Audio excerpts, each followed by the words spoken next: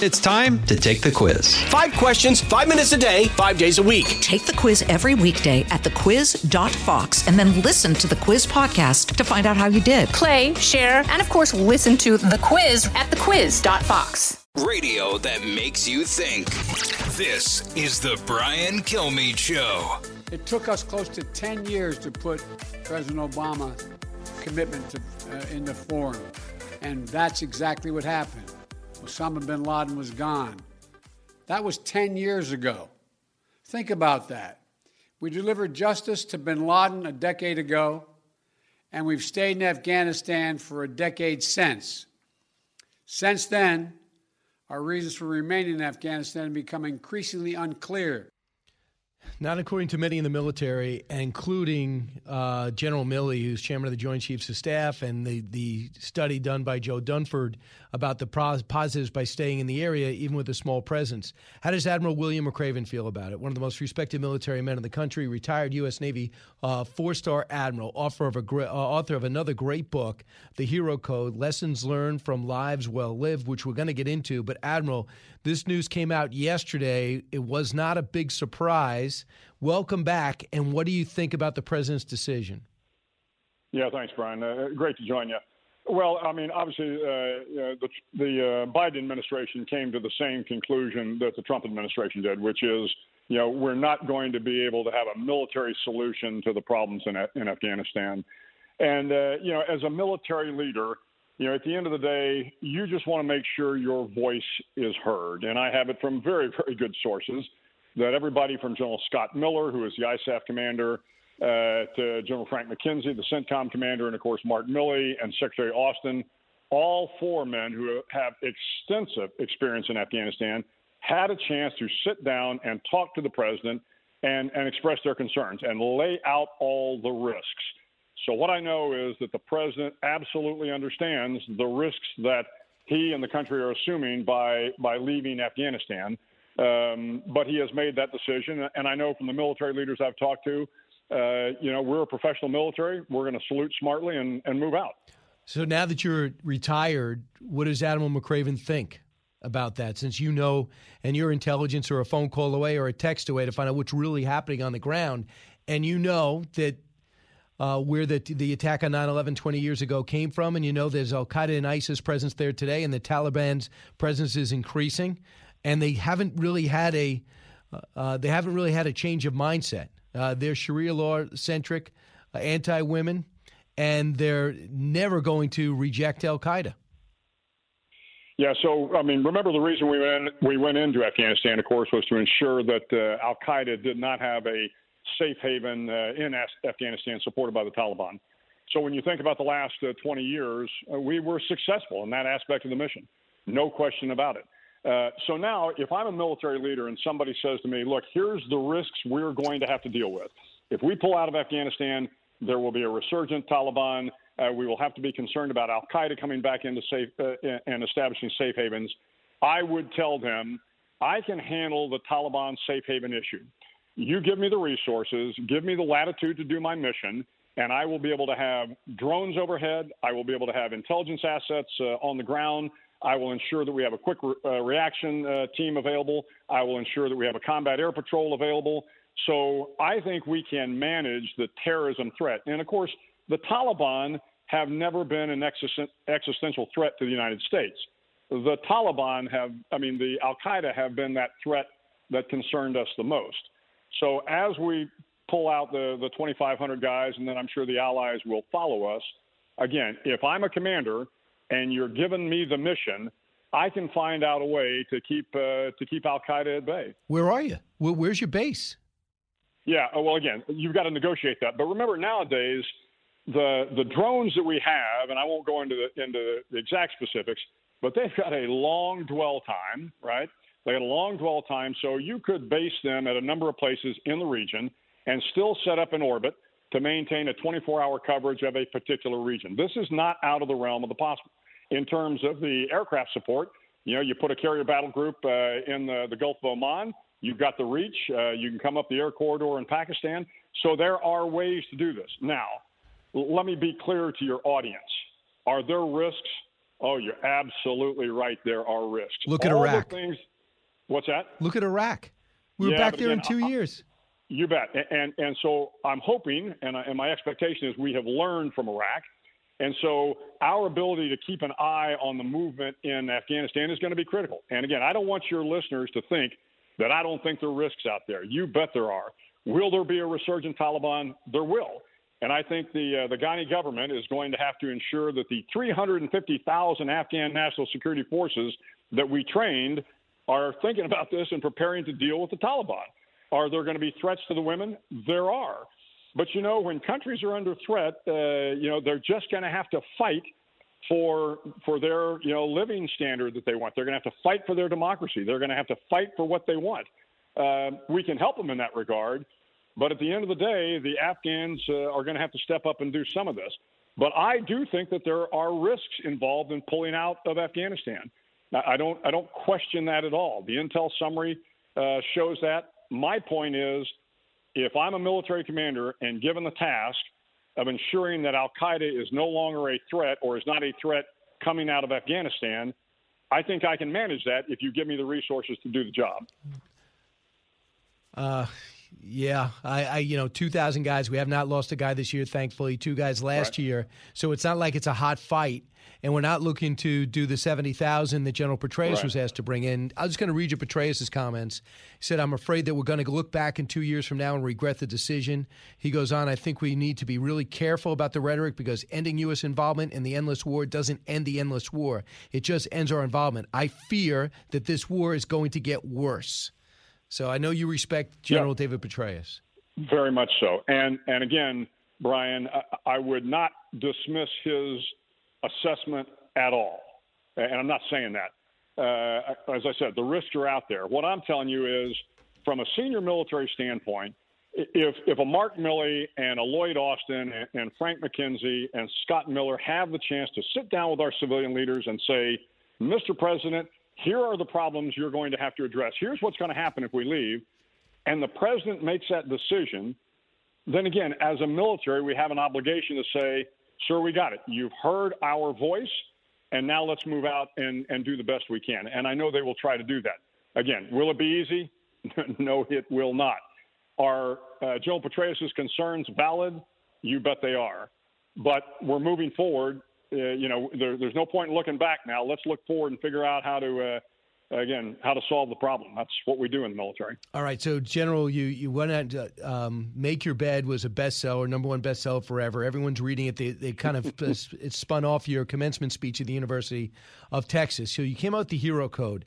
And it's not just about a bunch of great military stories. It's about how to show values and integrity to kind of guide you through life. So you did it through telling stories, arguably the best way to do it. And different things that you try to get across. #1, you talk about being humble. I'm going to just bring you to some of the stories, and we can kind of move through it to give people an idea of why this book is so special. You said be humble. You tell the story of being at a dinner party and looking across and seeing this kind of quiet guy. He ends up being an astronaut, the last one to walk on the moon. But how did he hold himself? Yeah, I will tell you, Brian, if folks like Make Your Bed, they're going to love the Hero Code. It's kind of the same sort of construct. But this was remarkable. So, I go to this dinner party, and I'm sitting around the table, and I'm chatting with this fellow for about an hour and a half. And he's probably in his early 80s. He and his wife are there, and they are just lovely. And I'm trying to, kind of find out a little bit about him. I find out he's in the Air Force. And I said, well, my father was in the Air Force. My son is in the Air Force. And all he wants to do is talk about me and my family. He wants to know about my kids. He wants to know, where my wife and I met and all. And it isn't until after the dinner party that Roger Staubach, the Hall of Fame quarterback from the Dallas Cowboys who was with us, comes up to me and he says, hey, I see you were talking to Charlie. I said, yeah, seems like a real nice guy. And Staubach says, can you imagine that? And I said, well, what are you talking about, Roger? He said, can you imagine that? Can you imagine walking on the moon? And it then occurred to me, this was General Charles Duke, the youngest man ever to walk on the moon. And never once in that hour and a half conversation did he mention that little tiny fact that he walked on the moon. But to your point, his humility did not come easy. He comes back from the moon. He's a celebrity. He became a Christian. His wife became a Christian. He followed her. and he learned the value of humility. And today, he is just one of the gentlest, finest men I've ever spent time with. Another example of hope. You talk about a mission to free POWs, and by the time they got there for this mission, they hadn't been moved. Right. And you thought, wow, what a wasted mission. How does that play into hope? Yeah, I had the opportunity, I think back in 2005, to meet with the Sante Raiders. And of course, the great Texan Ross Perot used to host these guys every year. So Sante was a POW camp. Green Beret went in to try to rescue these guys. As they get to the Sante camp, it turns out the North Vietnamese had moved the prisoners earlier, and the Green Beret come back, and for years they thought, again, it was a failed mission until the POWs were released in 1975. And the story the POWs told was, you gave us hope. You gave us hope when we were sitting in another POW camp, because the POWs heard about the raid, and the guys in the Hanoi Hilton heard about the raid, and they said, we knew we had not been forgotten. And they said that hope is what sustained us until we were finally released, because we knew that America had not forgotten us and were trying to do everything to rescue us. Hope is the most powerful force in the world, and we see it time and time again. And that was a great story in talking to some of these POWs. A great friend of our show is Gary Sinise, and you talk about General Abizaid in a high-intensity meeting with all the higher-up in command. Was it Iraq or Afghanistan? Iraq, right? Afghanistan, my bad. Yeah. And in comes this guy he didn't recognize. What was his request, and what did you get from this story? Yeah, so we're having dinner with all these generals and admirals. General John Abizaid, the CENTCOM commander, is there, and in walks a civilian. He looks a little stunned looking at all the generals, and he said, kind of blurts out, he says, hey, who's in charge here? And, of course, we all thought that was pretty funny. We knew General Abizaid was in charge. And he goes up to Abizaid, and he introduces himself. And he says, sir, I'm Gary Sinise. I'm an actor. I played Lieutenant Dan in the movie Forrest Gump. And, of course, we'd all seen it. It was a magnificent movie, and he did a great job. And he says, I'm here because I want to bring school supplies to the children of Afghanistan. And it was interesting. As Gary went on, he made this impassioned plea about getting a C-130 so he could deliver supplies. And, you can see guys around the room going, doesn't this guy know we're in the middle of a war? But then as he continued to talk, the entire tenor of the room changed. And as I point out in the book, it's easy to get jaded by war. You can become kind of callous to the indifference and the suffering. And then all of a sudden, when you see somebody like a Gary Sinise or others that have compassion for these young kids in Afghanistan, that go out of their way to help people, it really kind of reaffirms your humanity. And, man, the last thing you want to lose in the middle of a war is your humanity. And I know Gary. I mean, he has gone on. Every time I was at Walter Reed or Bethesda, there was Gary Sinise, trying to help soldiers, no fanfare. He's a remarkable guy. And, again, I saw this in a lot of places, people with great compassion. Absolutely. And you talk about some other things, integrity, go back in history. John Adams and the Boston Massacre, defending British soldiers in a time of revolution in America. He was their lawyer? Yeah. I mean, and of course, if you listen to the historians, they will tell you that was a seminal event in American law, because it really was about the law. We were going to prosecute these British soldiers who were responsible for the Boston Massacre. And of course, nobody wanted to raise their hand and say, well, I'll defend them. But Adams did. And of course, it changed everything about how we did business as a legal system. My mother used to love to tell this story because it was about defending people that you didn't always agree with or that might be on the other side. And of course, Adams wins the legal battle. And they're set free because it was a case of self-defense. But again, a powerful moment in American history. What about you? Talk about humility.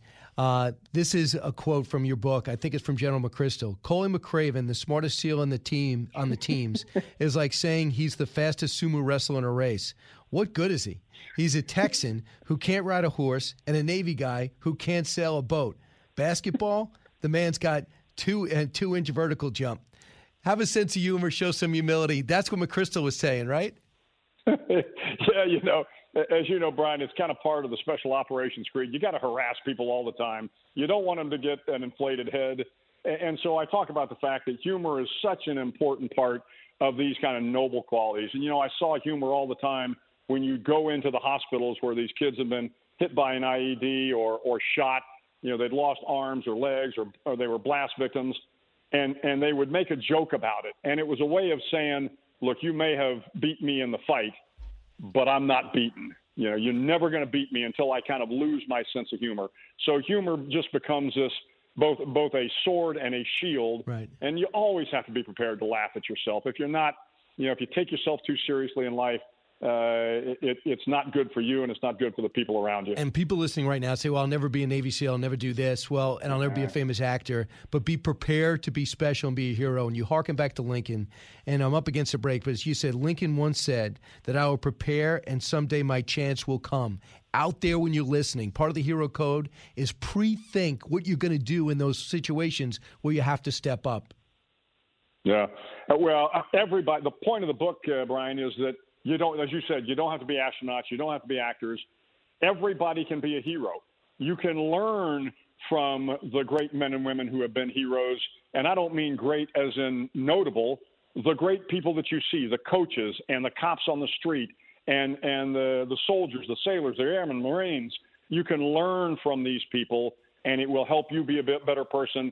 And I think it will help the people around you. Right. Admiral William McRaven, great job. And please make this interview better than the one you do with Chris Wallace, because he is my rival. The Hero Code is the name of the book. Admiral, thanks so much. Thanks, Brian. Appreciate it.